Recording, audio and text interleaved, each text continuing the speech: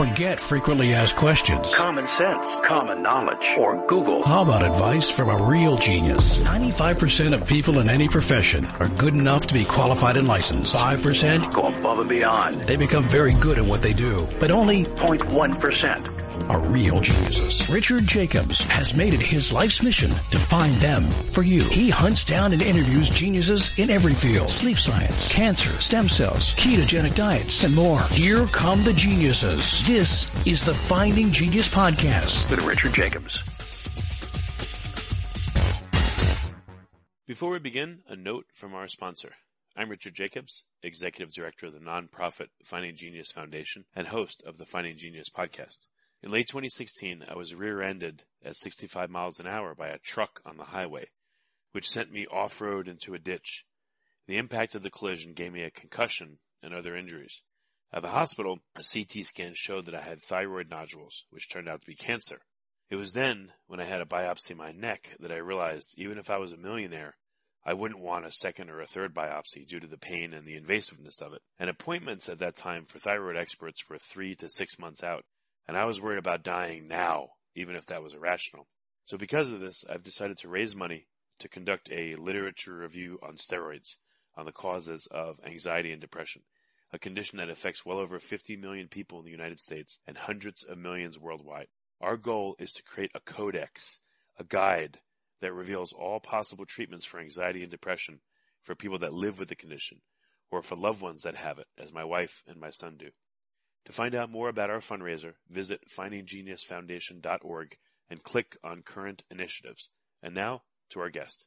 Hello, this is Richard Jacobs with the Finding Genius Podcast, now part of the Finding Genius Foundation. A quick note about the foundation. We've embarked on a massive literature review project to uncover as many treatments for anxiety and depression as we can. We call it the Anxiety and Depression Codex. So to find out more about the effort, go to findinggeniusfoundation.org. And today, my guest is Hilary Jacobs Hendel. She's a psychotherapist, an author, a blogger, and a speaker. We're going to talk about her award-winning book called It's Not Always Depression, Working the Change Triangle to Listen to the Body, Discover Core Emotions, and Connect to Your Authentic Self. It was published by Random House and Penguin UK in 2018. So, Hilary, thanks for coming. Thanks, Richard. I'm delighted to be here. Okay, well, yeah, let's start with that. Just briefly, what is AEDP? AEDP is the kind of therapy that I have really gravitated to. It stands for experiential. The A is for accelerated, experiential, dynamic psychotherapy. And Diana Fosha, who developed it, who's a genius, really took the best of current neuroscience and attachment theory and theories of how people transform and how the brain heals and integrates, and put it into a model that I just think is the best. And I was trained in many models, including originally as a psychoanalyst. And it's great because it's integrative too. So it's all woven into the work that I do with the Change Triangle and the book. Oh, so before we get into specifically the book, would you mind telling me a few facets of the AEDP program? Like what's unique about it or powerful that you've used? Yeah, I mean, what's unique about it is that it's really a couple of ideas. It's, the reason that I turned to it is I was treating patients in a conventional way with psychoanalysis and more cognitive type of thinking, like cognitive behavioral therapy. Both cognitive behavioral therapy and psychoanalysis are left brain insight oriented ways of working. So people talk and you help them reflect on the meaning, and so they understand themselves better, which is fantastic. But what AEDP brought is I was seeing patients, and most people had some early traumatic wounds within the family. There's many, many things that cause symptoms of trauma, like anxiety and depression, that people don't really think about. These are sort of invisible traumas, and like emotional neglect, or like not being the right fit for your family, or I would guess sort of more overt traumas or repeated bullying, but just a sense that something isn't feeling right. And the people that were coming in where I was doing psychoanalysis and kind of trained to do less talking and not be directive and not focus necessarily on feelings and emotions as body-based survival programs, which is the whole kind of way that we lean into emotions in the work that I started doing first by learning AEDP and then really wanting to bring emotion education to the public. So the difference is that AEDP is a healing modality, and healing is a word that, brings up different things for different people. My father was a psychiatrist. We were from New York City, and we didn't use the word healing back in those days because it was sort of too like woo-woo, California, it wasn't like science. And the truth is that there's so much science that we've learned about how emotions work in the body. They're really body-based programs that help us move in ways that are beneficial for survival and for thriving. Like, for example, fear makes us run. Anger makes us, our physical body, want to fight. Sadness makes us kind of fold in on ourselves and need to be comforted. That each of these core emotion, which are sort of, you can think of them as separate software programs in your mind, has a reason for being there. And in our society, which is very dysfunctional, we are taught to avoid and bury and suppress emotions. And this is a whole other, it's a 180 on leaning into emotions, to using them as important communications that have to be experienced, honored, validated, and then listened to as part of a whole person and of thinking and feeling, and then using those two bits of information from ourselves, figuring out how to make our next move in life, how to thrive, and how to meet the challenges of life. So I can't say enough positive words about AEDP therapy. And it's grounded in science. Yeah, very important. Right. In the beginning, you mentioned that childhood traumas will manifest themselves.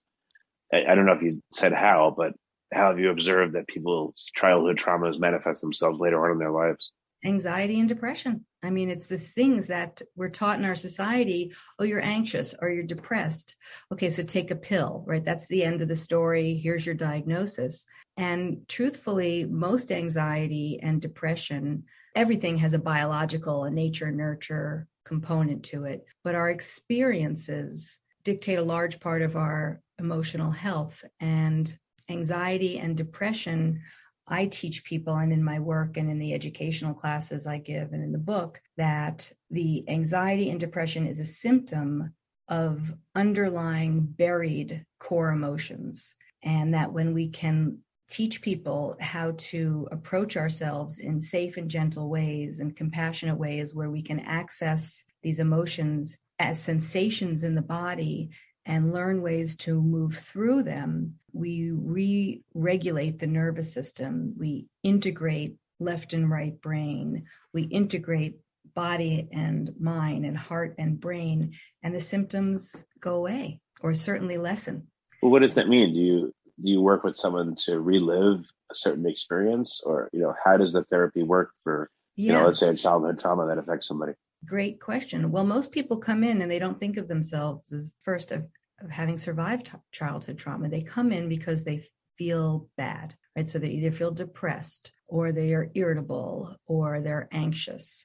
And the way that the work is if, let's say you came in and you were talking about your anxiety, and most people launch into a story, right? Because we're sort of trained that therapy, you kind of launch into a narrative. And I would listen, but I would also say, hey, Richard, I'm so interested in everything that you have to say.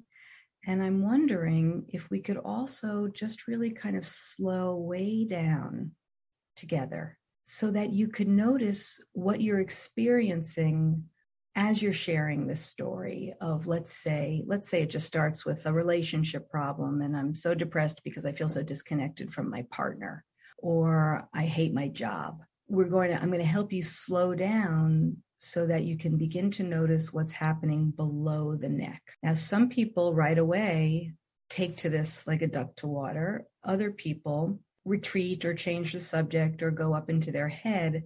And this model, this guide that I teach to the public called the change triangle is really where one is located at any given moment in their lives vis-a-vis what they're experiencing in their mind and body from an emotional health perspective.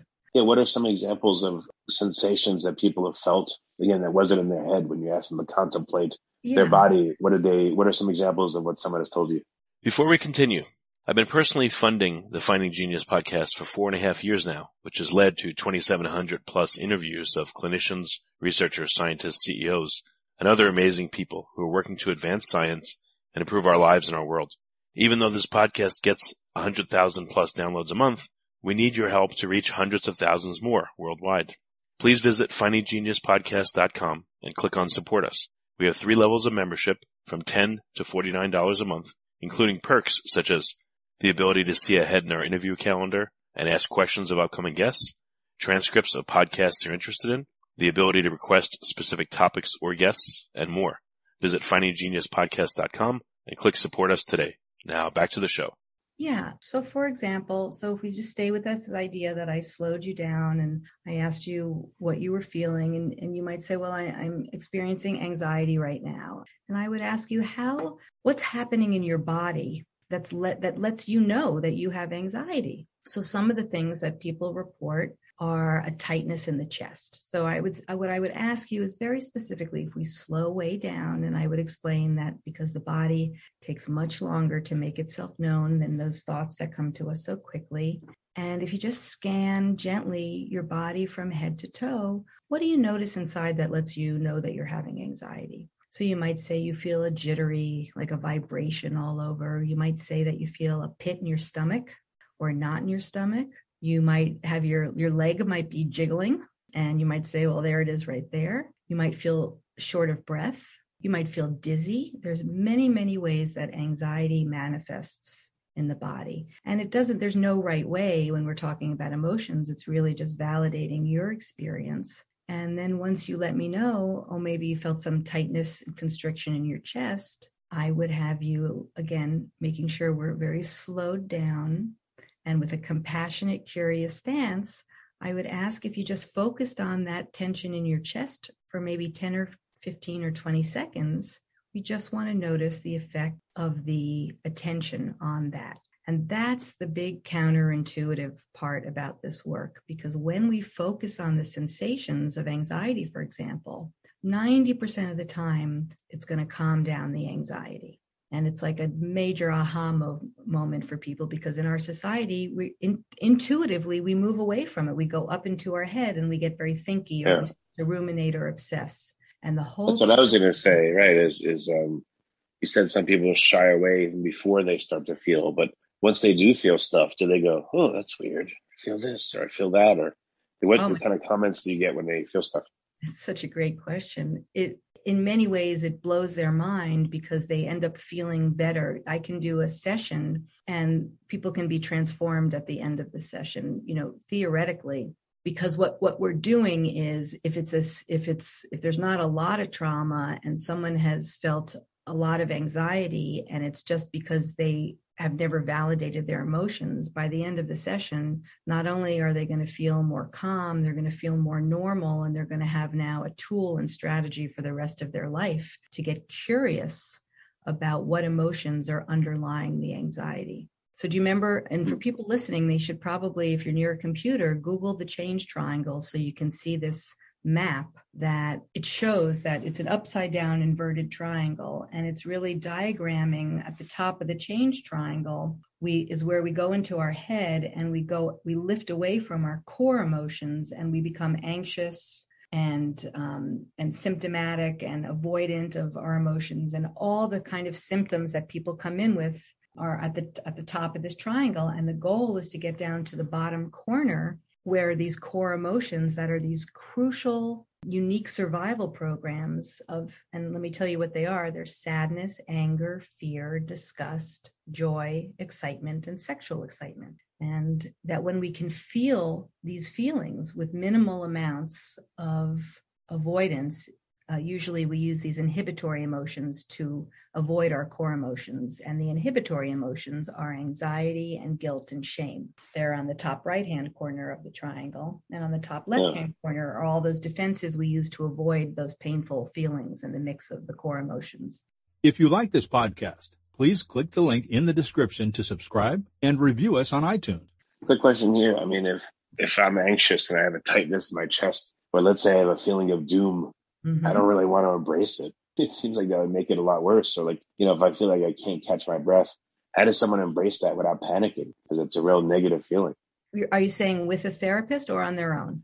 Yeah, first with a therapist, and then if they try to do it on their own later. But even with a therapist, like, if I sat with you and again, I felt one of these terrible feelings and you said like, I don't know what you'd say, embrace it or something, but no, I would never think embrace like, it. I'll tell you what I said. You're asking a perfect question. Okay. So this gets back to one of the components of AEDP. So besides teaching people about emotions and helping people process emotions, AEDP integrates attachment theory with that. And attachment theory is the theory of how people feel safe and connected. So my job initially as the therapist, if someone is feeling huge amounts of anxiety or a feeling of doom, is I'm using myself along with various techniques like grounding and breathing, but mostly by myself. If someone is very upset, where I am going to help them. The most important thing in therapy is that somebody feel a sense of safety that they get to decide. In other words, I don't say to someone, this is a safe place.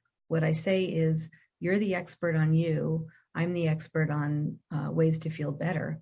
And we're going to collaborate together on how to help you. And so if someone is upset, we're going to collaborate together on how they can feel better. But there's some general scientific sort of go-tos that I have. So the first thing is always to slow down.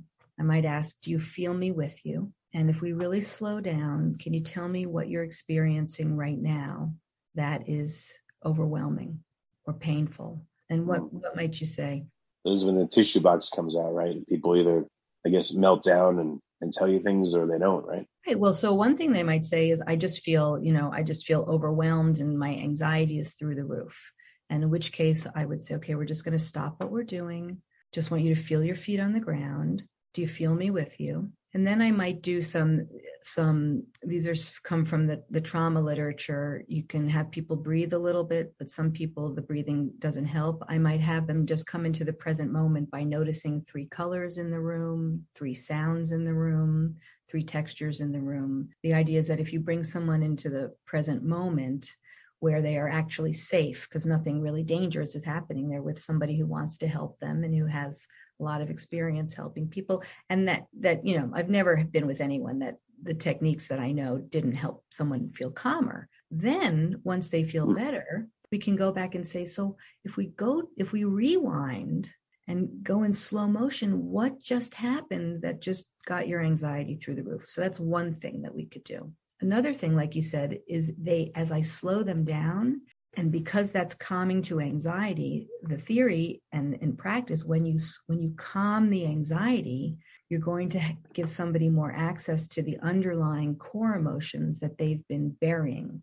For many, many reasons, we learn to bury emotions in our family, and we learn to bury emotions from societal messages, like men get a raw deal where they're told that it's not manly to feel scared, it's not manly to feel sad, and so they learn to bury sadness and fear, and so they stay buried and they create anxiety. Or we may just be overwhelmed by our emotions because we were left alone with them too much when we were younger, and so we just learn to survive by burying our emotions. So if we slow down in therapy enough and make it safe for somebody to share, there's a wisdom that happens beyond consciousness that a sad part may know that this is the place that they can feel their sadness. And yes, they may start to feel sad. And then it's my job to make the experience of the sadness a good experience. Like, we don't want to re-traumatize bad experiences. We're trying to provide a new and better experience. And that's, again, when I, through the experience and the teaching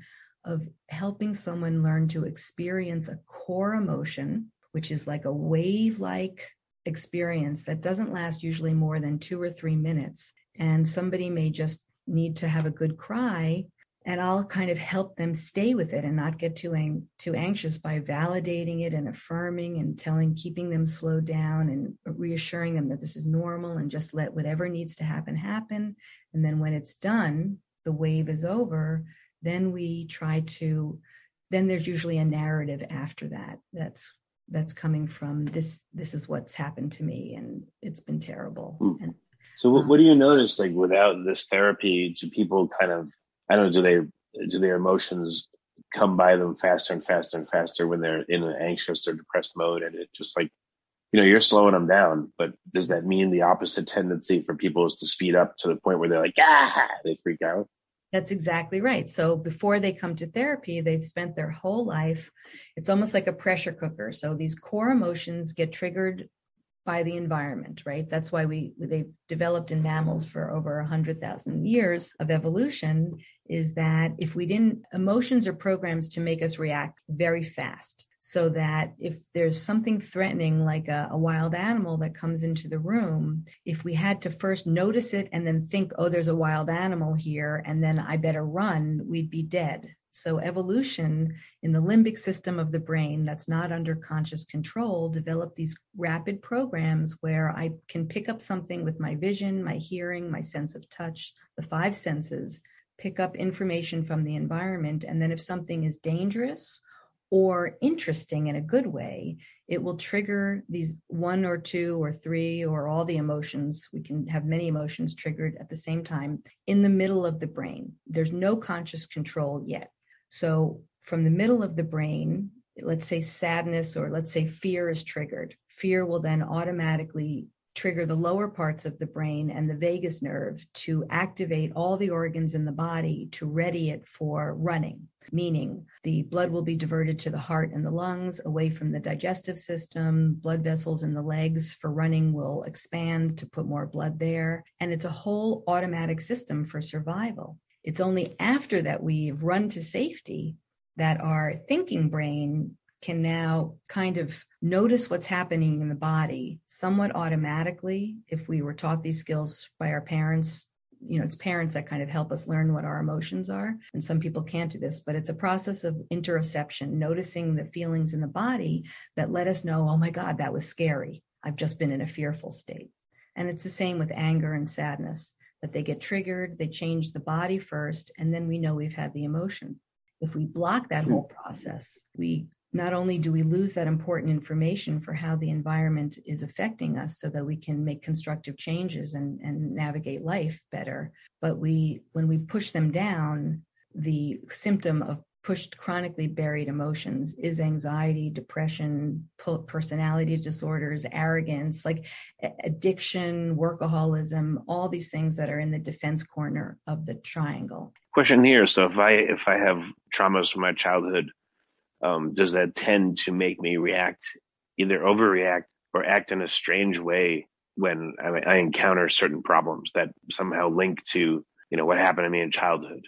Does that happen with people? And then so the person that is trying to relate to that person is like, what the heck's going on? Why are they acting this way? Like, do you see that? Absolutely. And I really have come to think we all have traumas from our childhood, just from surviving childhood. And in AEDP, we define trauma as having overwhelming emotions in a given moment with not enough support.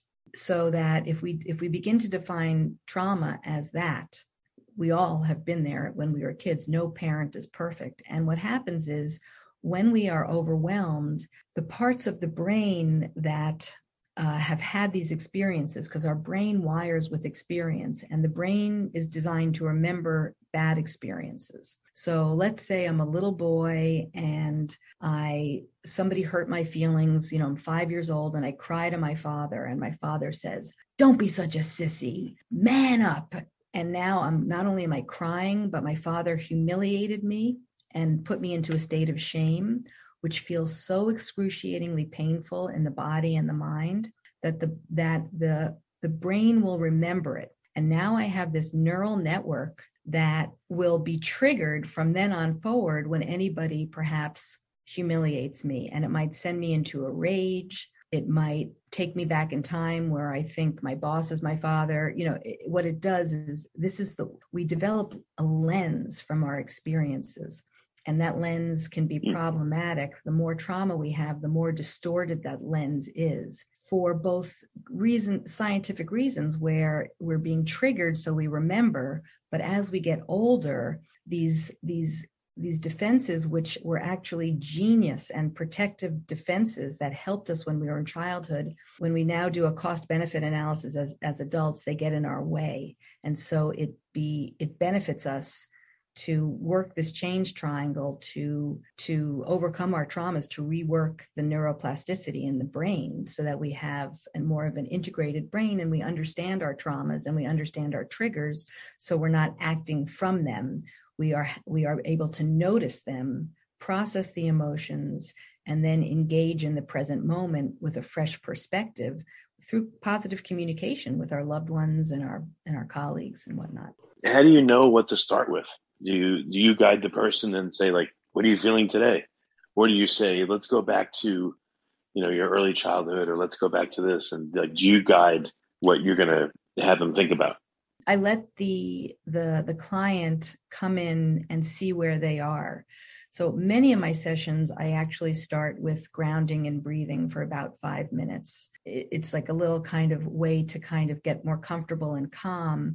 And part of that is so that they can reflect on what's happening in the present moment. So something like we'll do a few 6 deep belly breaths, and all the instructions for this I have on the resources on my website so people can learn how to do this.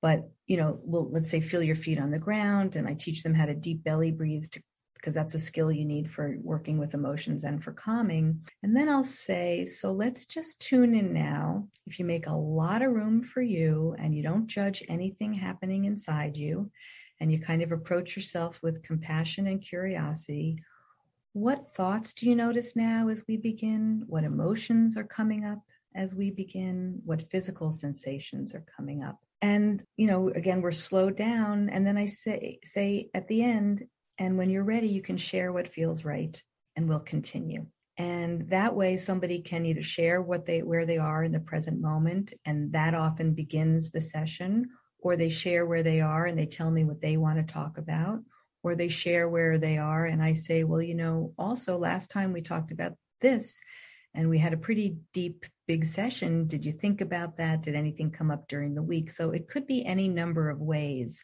but it all is making sense in the context of helping somebody be with the emotions that need to be processed so that they integrate the brain and regulate their nervous system for lifelong well-being and have practical strategies for living. But are there, are there places that you have to take people regardless of what they want to talk about? And do you weave it into certain sessions, or it works even if you just let the patient just completely guide the whole experience? Yeah, because in AEDP, we really believe that there is an innate force for healing, that we trust the client that they're going to do the work that they need to do. Now, if I know someone is very avoidant, let's say, for example, that they say that they want a relationship, and yet they never talk about the problems in relationships. They never talk about their feelings when they start dating. They just break up with someone. After a while, I might say, I need to express my dilemma, that I know we're avoiding this topic. And on the one hand, I want to respect where you are. And on the other hand, I don't want us to collude in avoiding together. And I think if we're going to avoid a topic, let's at least understand why we're avoiding it. And then someone might say, well, I'm afraid to talk about it. I'm afraid to re-traumatize myself. I'm afraid I'm going to lose control in the session, or it just brings up such a bad feeling that I can't stand it. And then that's where the work would then begin. I want people to feel like they are in control, because that's the most important thing. But if you talk to people reasonably and use common sense, they say, yeah, you're right, and I'm just not ready. Or you're right, how do we do that in a way that feels safe? And then I offer my ideas and I ask how that feels and what they think about that. And so it's a real collaboration, and people do know what's right for them. And I trust the people I work with. So how do you get someone to re-experience a trauma without traumatizing them? How do you shield them but let them go through it somehow? Yeah. So you don't necessarily have to have someone re-experience a trauma. You can really do it in many different ways. And in fact, if someone just wants to launch into a trauma, I'm more apt to put on the brakes as a sort of feeling protective over them and wanting to make sure and understand, when they've talked about this before, what's happened. But the way you do process traumas is through this idea of dual attention, that the person has to have the capacity, which could take weeks, months, or years for us to do the setup with stabilizing their nervous system. But what we want to be able to do is develop a capacity in the patient to have dual attention. They have to be able to have one foot in the present and know that they are safe with me, as we have another foot in the past, so they can be with the both attentions at the same time. Because what you don't want is for someone to then be triggered into a flashback where they think the trauma is happening right now. But I guess definitely there's ways for people to bite off a few crumbs of the trauma without jumping back into it, or like do you approach it in a circumspect way, or yes, I don't know, what are some of the techniques to do this? Yeah. So one technique is if there was one catastrophic trauma that someone has been through, or just, major abuse, physical abuse, sexual abuse, and they're in the room with me now, they have survived. So we can begin with the idea of really just beginning with that they have survived the trauma, and what is it like that they have such resilience that they were able to survive their childhoods or to survive this experience, and what feelings does it bring up in them that they could do that. And we may be starting with pride in the self and relief and calm and joy and all sorts of reassurance and validation, and build up a capacity for those, starting with the end in a way that they're okay. And then we can also teach different safety measures for how to calm down when they start to feel anxious. So let's say we can feel anxiety from, this is what I'll tell a client, from 0, where you're totally calm, to 10, where it's like the worst anxiety you've ever had. When we're working together, we want to make sure that they stay below a 5. So we're going to track together moment to moment as we're working. And that's why we go slow. And that's why ADP therapists are trained to notice not only what a person says, but about 70% of communication is nonverbal. So I'm going to be watching their facial expressions, their body posture, and I'm well trained so that I can see if somebody's shooting up into anxiety. And then we just stop, calm down the anxiety with those techniques I talked about earlier. And when someone feels calmer, we go back to the moment that was upsetting. And it's called pendulating. I show it in the book in the 7 stories. I don't know if you had a chance to read them, but I show an example of this in the first story about Fran, who had a major trauma of losing her parents when she was a teenager.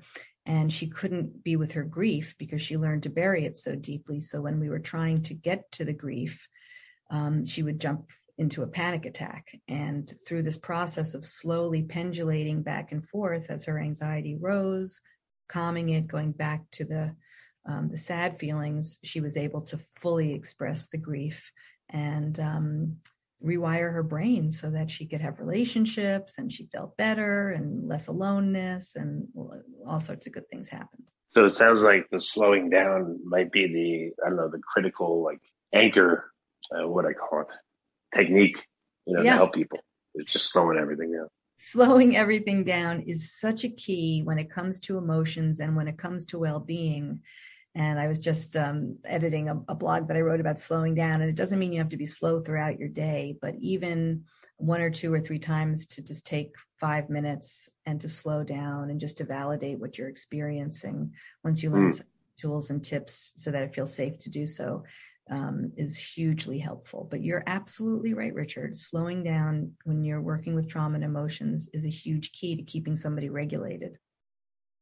You're right. Because one thing I see is speed escalates things. It doesn't give people time to process in a way that, I would think when things are fast, you're going to misunderstand what someone's saying or meaning more likely, than not. And again, speed just seems to lead to escalation. Absolutely right. And when we get anxious, we speed up. And when we get angry, we speed up. Nothing good happens then. That it's really and it's hard work, this emotion stuff, because you have to pull against every bone in your body wanting to speed up and force yourself to kind of, with these techniques that I teach people in the Emotions Education 101 class and in the book, techniques to slow down and then what to do, because one of the reasons people stay so sped up is that it helps them block their emotional experience. Like holding your breath helps block emotional experience. Being tense in your muscles helps block emotional experience. So there's all these things we do to block emotional experience because we're afraid of emotions. And then it's a negative feedback loop because when we bury emotions, we speed up. And it's this whole negative feedback loop of speeding up and feeling anxious and then ultimately depressed when we sort of tip that scale of too much stress and the serotonin stops being produced enough in our brain, and we start to develop symptoms of depression and other kind of chronic stress syndromes in our body. Is this also a technique that you tell your patients, like, when you're out there and you're dealing with people and a situation comes up that seems like it's going the wrong way, do you tell them to slow it down and how to slow it down? Like, what can they do out in the street with their interactions to help themselves? Absolutely. Absolutely. And it's the same stuff that we do in the sessions. It's largely grounding and breathing. It's taking a break. It's visual imagery. Another thing that I failed to mention with trauma treatment is this idea of having these visual images that can conjure up calm, like where a person feels most peaceful, like at the beach or the mountains, or certain mantras that they can say to themselves, or certain sounds, or concocting certain protective characters, real or imagined, which comes from EMDR, which is a type of trauma therapy.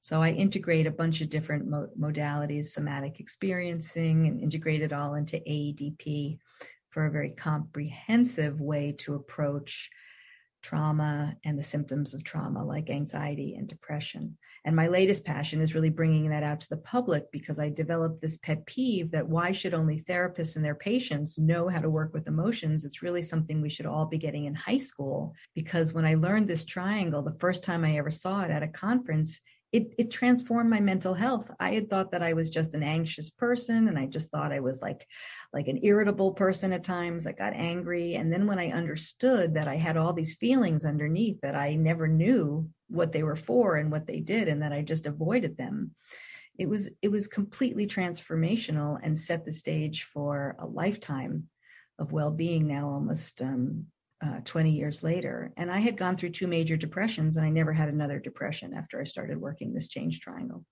That's fantastic. So it really, it's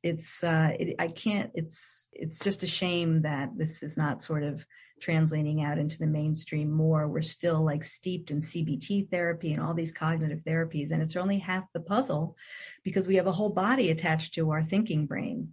And when you leave it out of well-being techniques and self-help strategies and therapeutic strategies, we're missing the boat, and we're not healing the way we could be healing.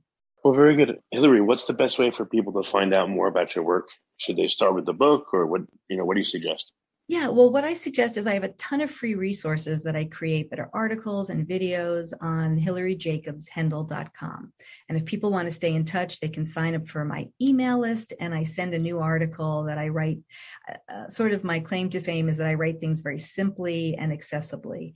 And on the blogs, I have about 60 blog articles, and they're all relevant. They're timeless, and they're about different aspects of relationships and working with emotions and scenarios. And so that's a great place just to see what I'm doing. And then the book is great. And I know a lot of men, what I hear is from my agent, people don't like to read so much anymore. So the book is on audiobook, which is great because you can listen to it in the car. And the book is really just the whole enchilada. There's stories where you really get a feel for what this looks like in action, because you can't think your way through an emotion. So when I was writing the book, it's like, how do I get people to understand the experience of an emotion while they're reading or listening to something? And it's really through the stories that it brings it to life. And then I have these gentle exercises at the end of each chapter. So you're working this change triangle tool, which is a self-help tool that we all need, because we all have emotions, men, women, and every gender in between. So the book is another great way to get an education. And then I started teaching classes for the public. I teach something called Emotions Education 101. It's an 8-week class on Zoom. And it's just a gentle, experiential educational course to practice this self-help tool called the Change Triangle. And then there's a Change Triangle YouTube channel where I have presentations and more experiential exercises and little experiments to try. And I'm just trying to just the whole trick is learn a little bit about emotions, enough to know whether you wet your whistle to learn a little bit more. And then for most people, then it's a lifelong process of just keep on working this change triangle and learning more about yourself and trying to be more authentic and learn ways to communicate authentically and lovingly and kindly with people so we can have a more empathic, compassionate, loving world. Less trauma. Well, very good. Hilary, it's been a really cool talk. I learned a lot of things, and I appreciate you coming, and thank you for what you do. Thanks, Richard. You asked fantastic questions, and hello and goodbye to everybody out there. I'm so glad that you were listening today, and take good care. If you like this podcast, please click the link in the description to subscribe and review us on iTunes. You've been listening to the Finding Genius podcast with Richard Jacobs. If you like what you hear, be sure to review and subscribe to the Finding Genius podcast on iTunes or wherever you listen to podcasts. And want to be smarter than everybody else? Become a premium member at findinggeniuspodcast.com. This podcast is for information only. No advice of any kind is being given. Any action you take or don't take as a result of listening is your sole responsibility. Consult professionals when advice is needed.